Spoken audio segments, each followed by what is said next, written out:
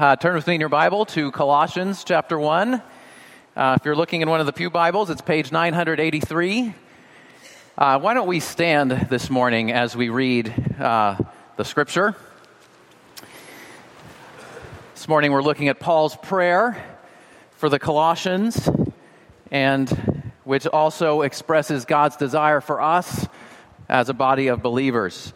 Colossians 1, starting at verse 9, let's read together. And so, from the day we heard, we have not ceased to pray for you, asking that you may be filled with the knowledge of His will, in all spiritual wisdom and understanding, so as to walk in a manner worthy of the Lord, fully pleasing to Him, bearing fruit in every good work, and increasing in the knowledge of God. May you be strengthened with all power, according to His glorious might, for all endurance and patience with joy, giving thanks to the Father, who has qualified you to share in the inheritance of the saints in light.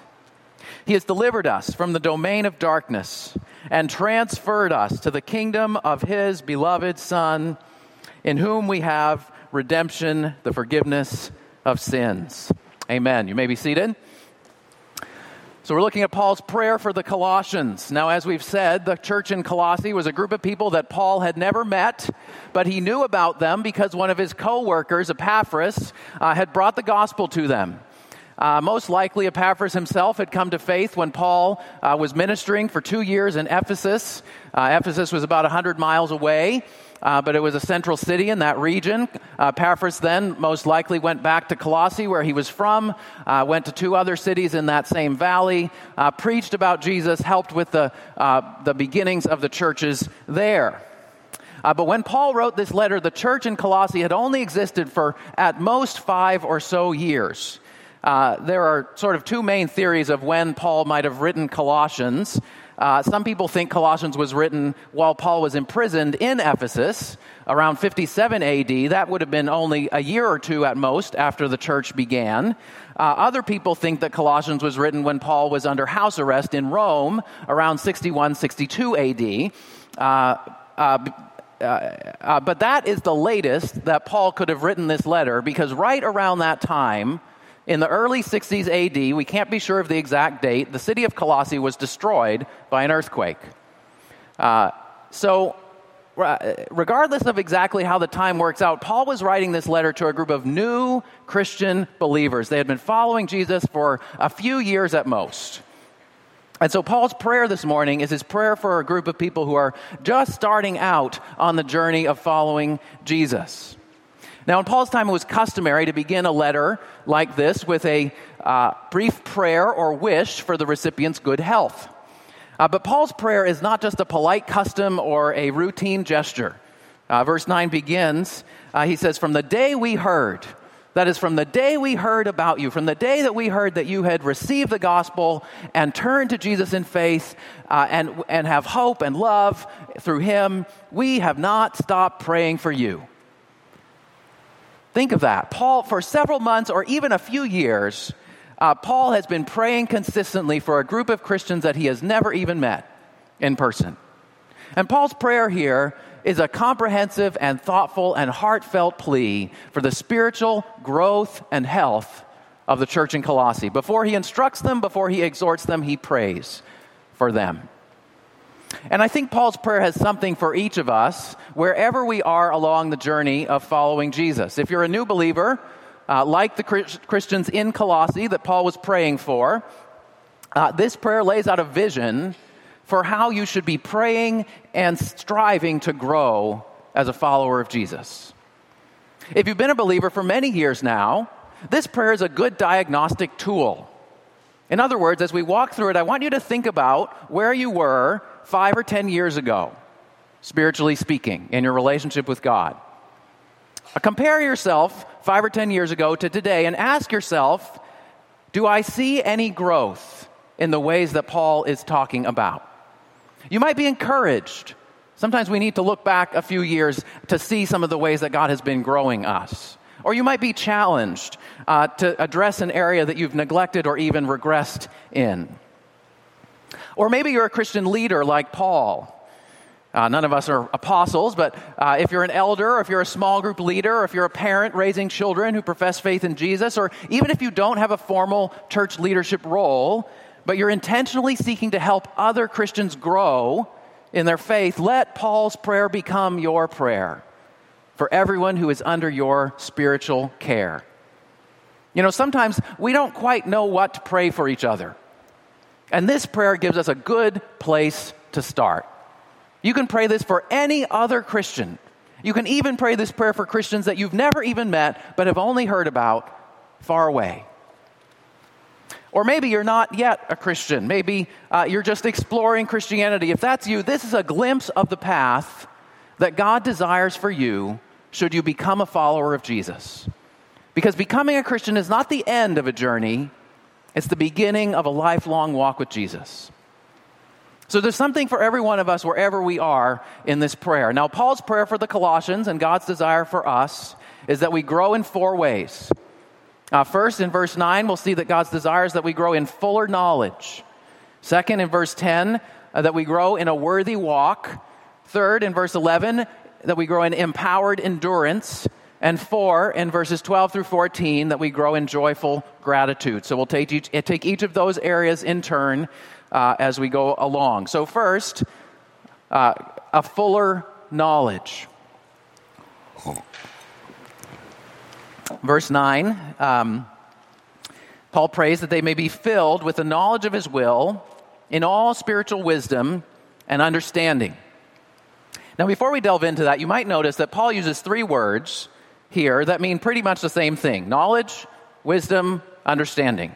And if you look down at verse 11, he does the same thing with power: strengthened, power, might.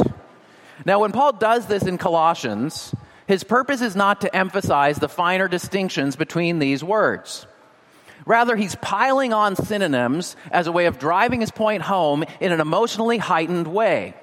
Now, Paul does this a lot in Colossians and even more in Ephesians because this form of rhetoric resonated with people in that region called Asia Minor where Ephesus and Colossae were located.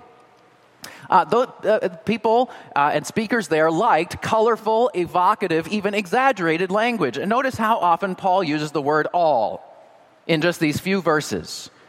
In all spiritual wisdom and understanding.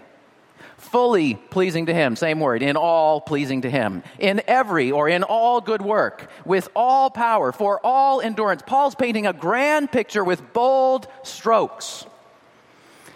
But if you compare Paul's letters and also his speeches recorded in Acts, you might notice that Paul doesn't always use the same kind of rhetoric. He doesn't always speak or write in the exact same style. In Romans, for example, Paul sounds much more like a lawyer, standing in court, arguing his case, answering potential objections, and concluding with a verdict. Why? Because that's the style that communicated well in Rome. Many Romans criticized the style that was popular in Asia Minor. They thought it was too emotional and too over the top. And the people in Asia Minor didn't really like the Roman lawyer speak. That didn't really move them. But Paul didn't take sides in these sort of partisan debates about style. He, as a cross-cultural evangelist and teacher, was flexible. He recognized the values of different styles, and he varied his style in writing and speaking in order to communicate his message faithfully and effectively to different groups of hearers. But getting back to the text, Paul prayed that the Colossian Christians, who had already come to know God through Christ, would grow in the knowledge of God's will. And that's God's desire for all of us who know Christ as Savior and Lord, that we grow to a fuller knowledge of Him. Proverbs 2 verse 6 says, "For the Lord gives wisdom, and from His mouth come knowledge and understanding." The book of James says, "If any of you lacks wisdom, let him ask God." So that's God's desire for us to grow in our knowledge. Now think about it. It this way: when a baby's born into a family, she is fully part of that family. Right? There is nothing else that a little baby has to do to prove herself or to achieve her status or to earn her place in that family. And in the same way, the Bible says that when we're born again, when we're when we come to believe in Jesus and belong to God's family through Christ, we belong to God fully and completely. God is now our Heavenly Father. Jesus Christ is our brother. We're new creations born of His Spirit. There's nothing more that we have to do to prove ourselves or establish ourselves in God's family. But then let's take this analogy one step further. A newborn baby has a very limited understanding of her parents and their purposes, right? You change the baby's diaper and the baby starts crying. Why are you wiping me with this cold cloth? Right? You try to put the baby down to sleep, and sometimes she kicks and screams and protests, sometimes even for no apparent reason. Why? Because the baby cannot fathom what her parents are up to. Much of raising children involves setting patterns and habits that children don't yet understand or fully appreciate. And over time, explaining why those habits and patterns make sense in the world that God has made. So that one day they can grow up and say, now I understand what you were doing all along. And you see, that's God's purpose for us as His children. That we grow into a fuller knowledge of Him. You see, God doesn't want us as His children to live in ignorance and folly and confusion, sort of perpetually kicking and screaming in response to God's fatherly initiatives. God wants us to be filled with the knowledge of His will. Now, when Paul talks about God's will here, Paul's not talking about our imperfect intuitions as to what God might be doing through the nitty-gritty, sometimes messy circumstances of our lives. There's a place for that, but I think Paul wants us to see something far more glorious. Paul wants us to gaze at God's eternal purpose, to reconcile sinners to Himself by His grace, and to renew the whole creation for His glory. That's God's will writ large. Paul wants us to grasp God's great plan of salvation that He promised in the Old Testament and fulfilled in the person of His Son Jesus and is carrying out in the world through the work of His Spirit. And He wants us to participate in that plan as His sons and daughters, as His co-laborers, as co-heirs with Christ, because we see the goodness and rightness and steadfastness of God's purposes. In other words, God wants us to see what kind of people He's made us to be all along, to bear His image and to bear witness to His Son. You see, God wants us to grow up into a fuller knowledge of Him and of His will. So let me ask you this. If you're a new believer, if you've just begun following Jesus, are you seeking to grow in your knowledge of God's will? Or very practically, let me ask, what are you doing to get to know the Bible better? You know, some Christians never read the Bible. And for the most part, Christians who never read the Bible grow very slowly, if at all, in their knowledge of God and His purposes. Now, some of you may say, well, wait a minute, that's not fair. Most Christians throughout history were illiterate and didn't own copies of the Bible before the printing press. Well, you know what? That's why the early church met every day to listen to the apostles' teaching and pray. If they couldn't read the Word, they would come and listen to it. So join a small group. And many of those illiterate Christians throughout history would repeat and memorize whole chapters of the Bible and learn them by heart. They would know the Psalms. They would learn the stories. They would repeat them to one another. Today you can even listen to the Bible online for free if you have trouble reading or if you're having trouble with your vision. Go to Bible Gateway. You can get it right there. When my dad was growing up in rural Maine, there was a man in his church who was mentally handicapped. But God enabled this man to read the Scriptures and to spiritually profit from them, even though he never read another book in his adult life. If you want a fuller knowledge of God's will, God will make a way for you to get it one way or another. So let's pray and strive to be filled with the knowledge of God and of His purposes. That's the first thing Paul tells us to pray for. But the second thing we see is in verse 10, that we should pray not just for a fuller knowledge, but also for a worthy walk, so as to walk in a manner worthy of the Lord. Paul's prayer is not that we increase in knowledge, so for knowledge's sake, or so that we can be puffed up with pride and a critical spirit and look down on others. No, Paul wants us to grow in knowledge for the purpose of godliness, so that we walk worthy of the Lord in all things, seeking to please him. Now, that phrase, walk worthy, it doesn't mean that we're constantly trying to prove ourselves worthy of God. That would be a futile endeavor. We could never do that. No, it doesn't say prove yourself worthy of God. It says walk in a way that's worthy of God. In other words, walk in a way that reflects and displays how worthy God is. It's not about how worthy we are. It's about showing people how worthy God is, so that people would look at us and say, what an amazing God you believe in.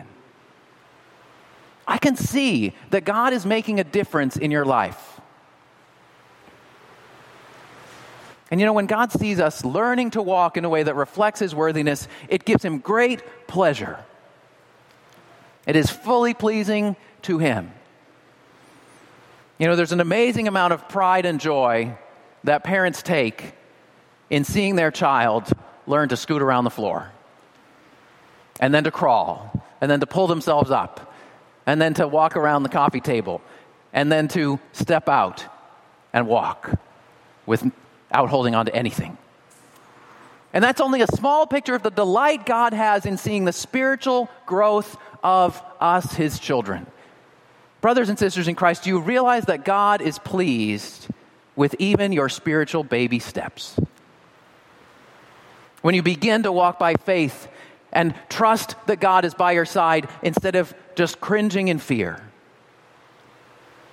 Or when you begin to forbear and forgive as God has forgiven you instead of holding on to bitterness and lashing out in anger.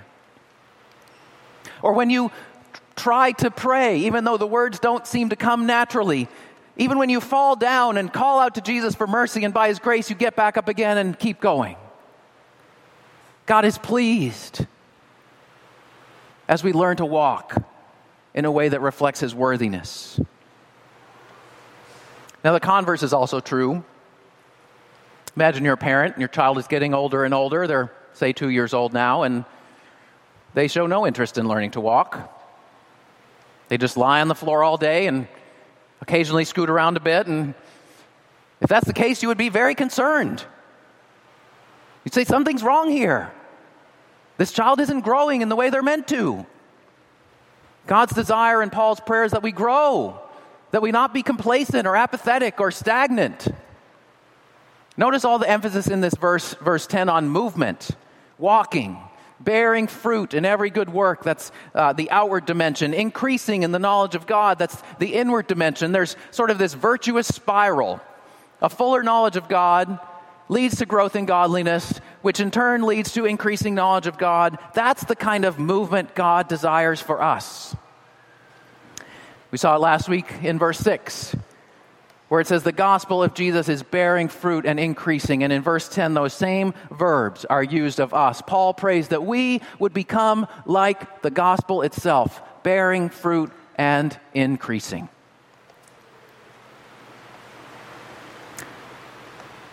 Now let's consider this. For those of us who have been Christians for many years, let me ask this question.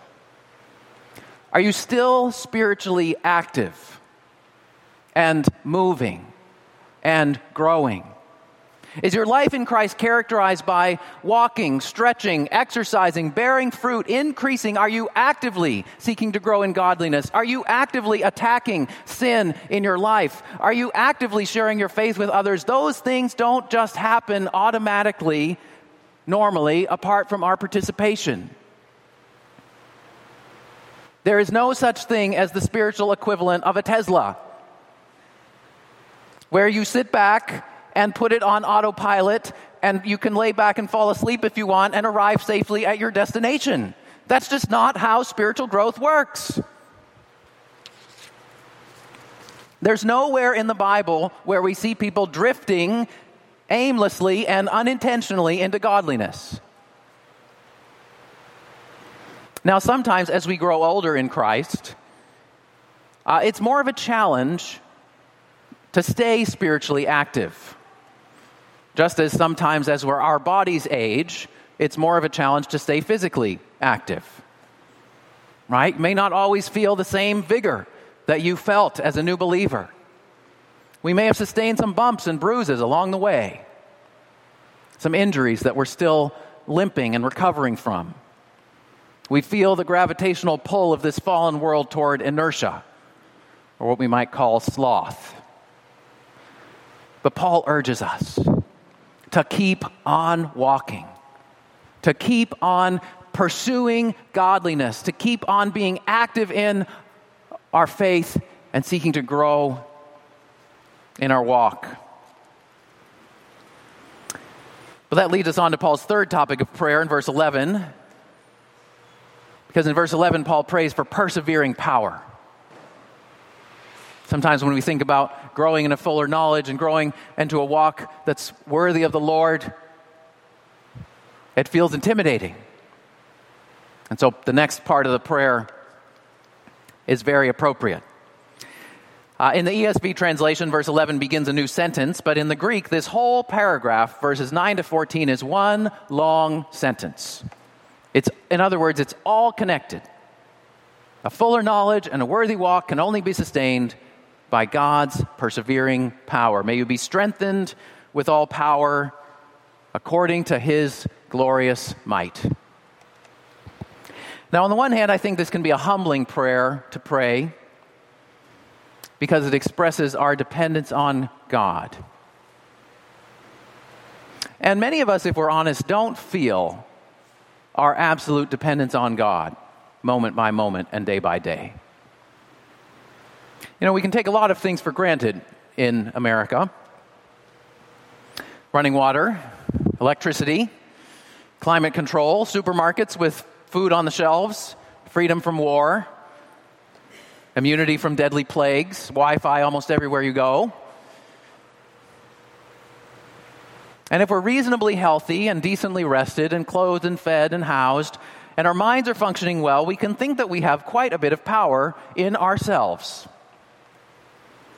We can even start to give ourselves the credit for being well-adjusted and decent and reasonable people.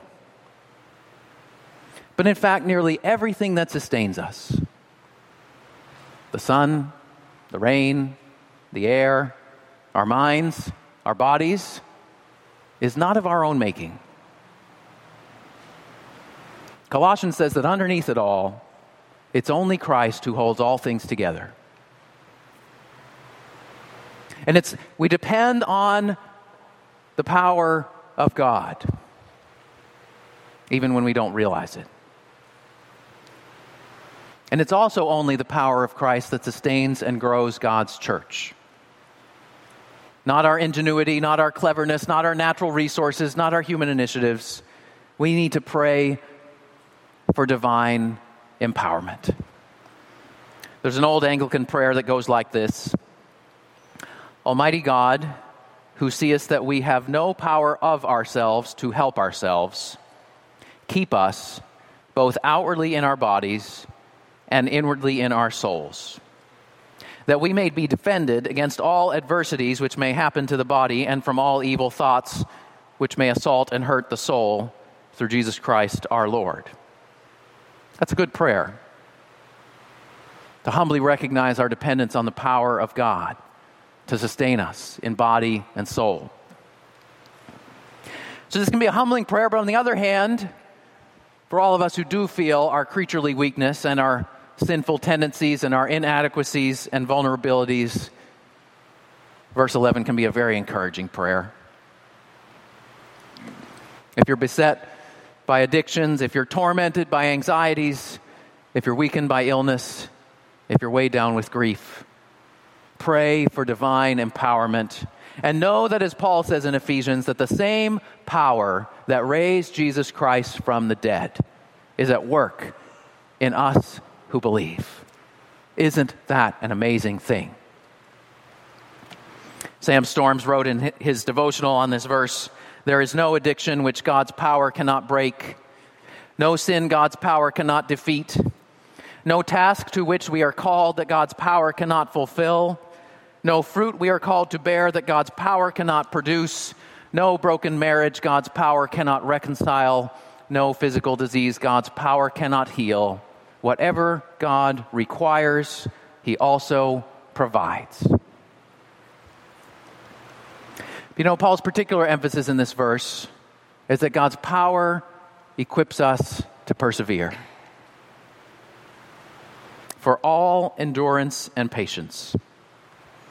N.T. Wright said endurance is what faith, hope, and love bring to an apparently impossible situation. Patience is what they show to an apparently impossible person. Let me ask, are you walking alongside someone who's facing an apparently impossible situation? Pray, verse 11, for them, that they would be strengthened with all the power of God according to his glorious might for all endurance. Pray that they would know the truth of Isaiah 40, which says, "The Lord is the everlasting God, the creator of the ends of the earth. He does not faint or grow weary. His understanding is unsearchable. He gives power to the faint, and to him who has no might he increases strength. Even youth shall faint and be weary, and young men shall fall exhausted. But those who wait for the Lord shall renew their strength. They shall mount up with wings like eagles. They shall run and not be weary. They shall walk and not faint." There are some days where we soar with the eagles, and there are some days where we run the race with endurance, and there are other days when all you can do is put one foot in front of the other. But every day we can pray. And every day God's power is available to sustain us and equip us for endurance in apparently impossible situations. And every day God's power is also sufficient to give us patience when we're dealing with apparently impossible people. If you feel like you're dealing with apparently impossible people, remember, God is dealing with them too. In every case, they have tried his patience far more than they have tried yours. Sometimes we want to experience God's power, but we don't want God's patience. Sometimes we pray for patience and then we're unhappy with how God answers that prayer. But God says here that one of his purposes in strengthening us with his power is equipping us to be patient. It's one of the fruits of the Spirit, after all. Long-suffering, being slow to anger, being patient as God is patient in working out his purposes in our lives. So that's the third prayer for persevering power. But fourth and finally, Paul prays for joyful gratitude. With joy, giving thanks to the Father. Now, the phrase with joy comes sort of in between verse 11 and 12. You could link it with what comes before, enduring joyfully, or with what comes after, giving thanks joyfully. In Greek, there are no punctuation, so you can't. It's hard to say with one way or the other. It's more of a both and than an either or. But if you come back to the parent-child analogy, which I think runs underneath this passage, one of the most satisfying things that I experience as a father is when one of my children expresses sincere and joyful gratitude. When they run up to me and give me a hug and say without any prompting, "Daddy, I love you so much. You're the best daddy in the whole wide world." Now, one day they may grow up and see more of the world and revise their comparison estimate.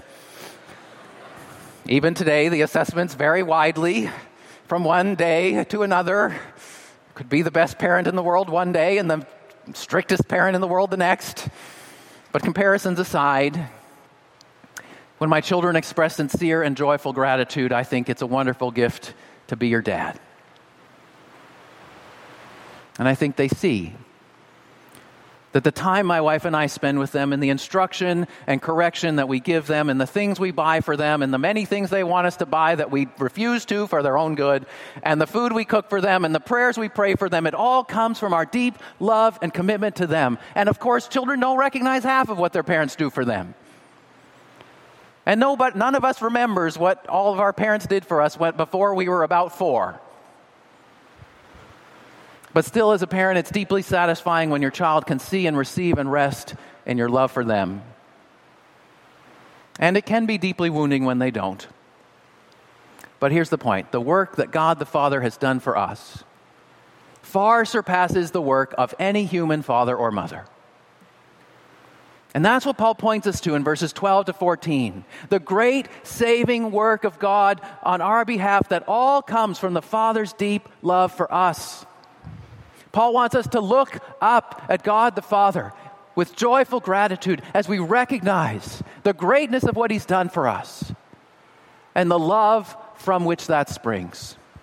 He has qualified us, verse 12, to share in the inheritance of God's holy people in the kingdom of light. We have an eternal inheritance in heaven that far surpasses the most generous earthly inheritance, the most generous provision that any earthly parent can make for their children. And God has qualified us for it, so no one can disqualify us. No one else can take away what God in His grace has granted to all who trust in Jesus, His Son. Verse 13 says He has delivered us from the domain of darkness, from the world, the flesh, and the devil, from sin and death and the grave, from fear and shame and hiding, from lies and deception and accusation.